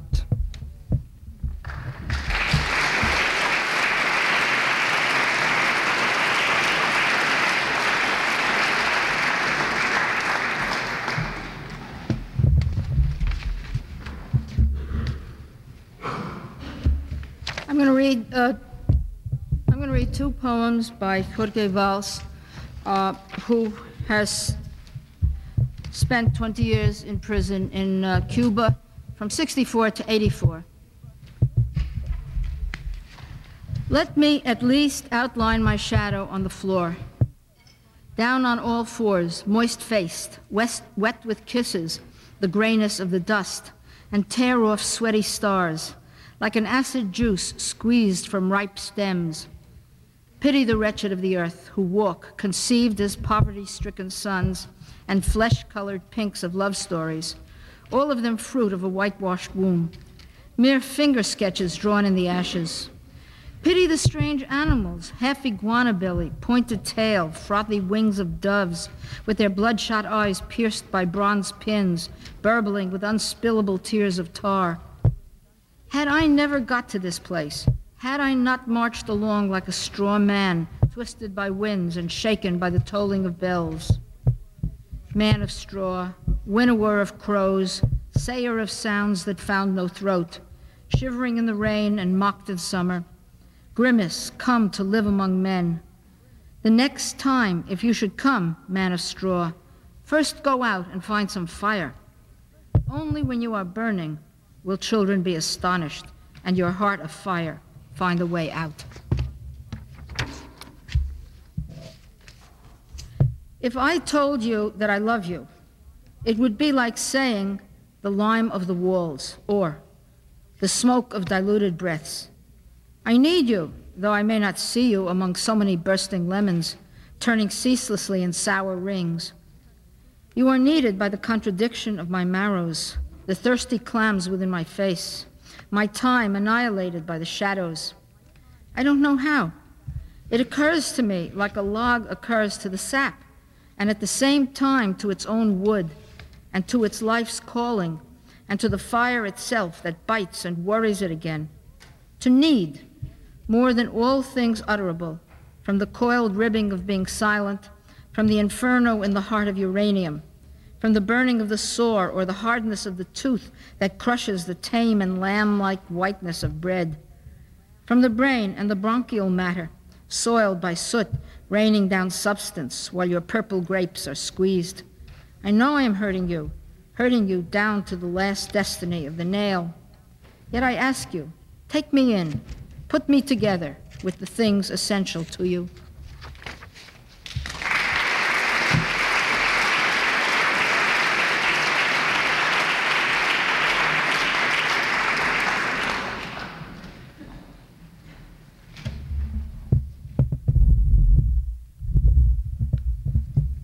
Three letters from South Korean prisons.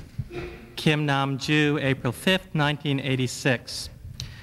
Today I fought with the officer of the instruction branch, demanding the right to read books.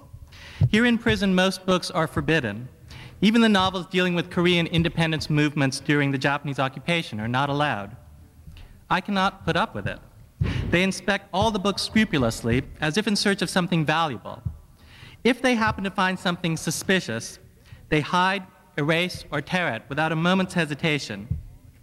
They tend to be shocked at all kinds of words such as freedom, liberation, people, reunification, labor, democracy, etc.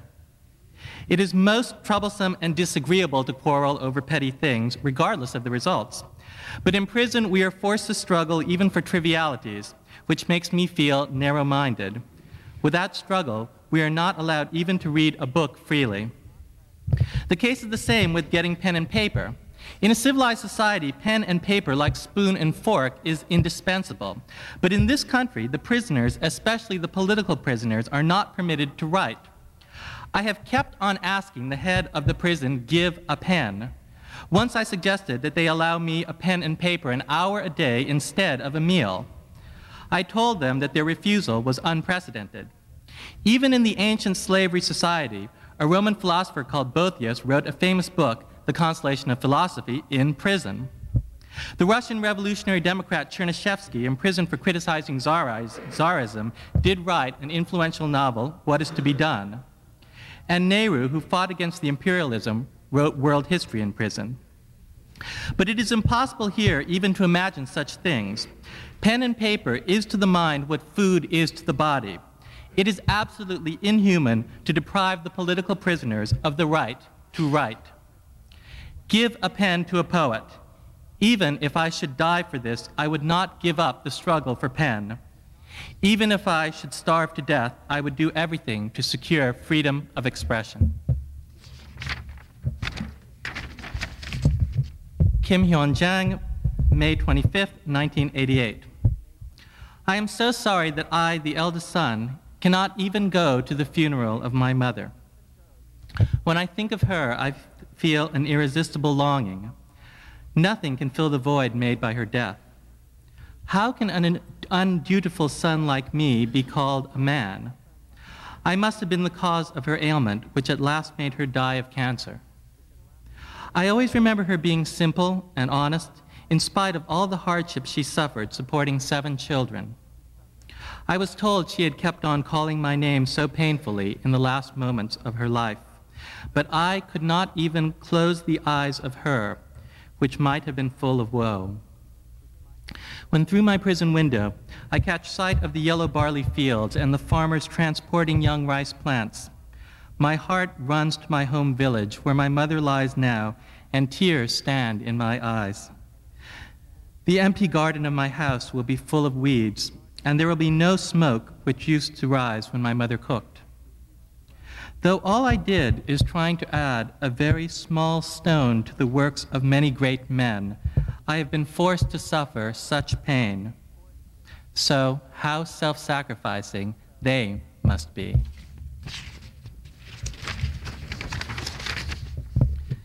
Lee Tae-bok to his brother, July 29, 1982. Did I hear amiss? No, I heard it very clearly. It's from behind the wall. I'll wait a moment. The iron bars felt so cold.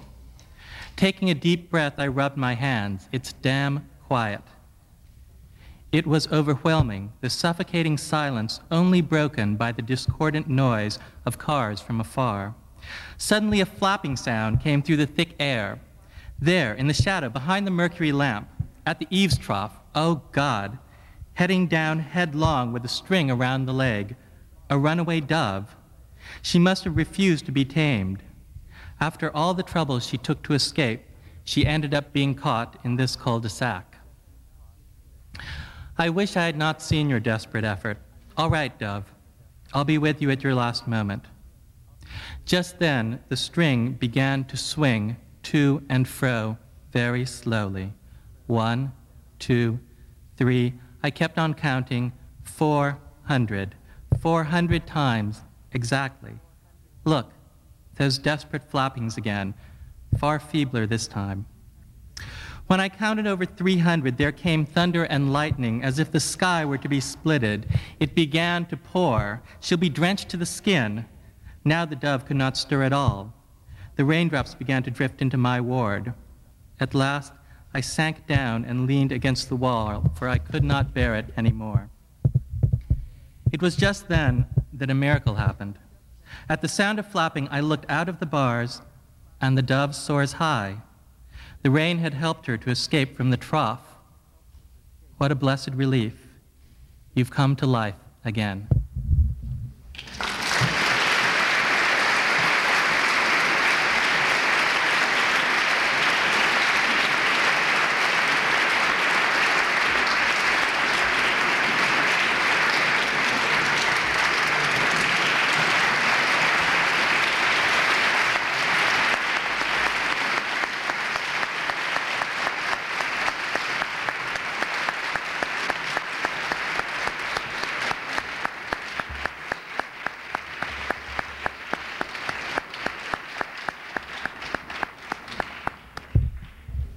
Thank you all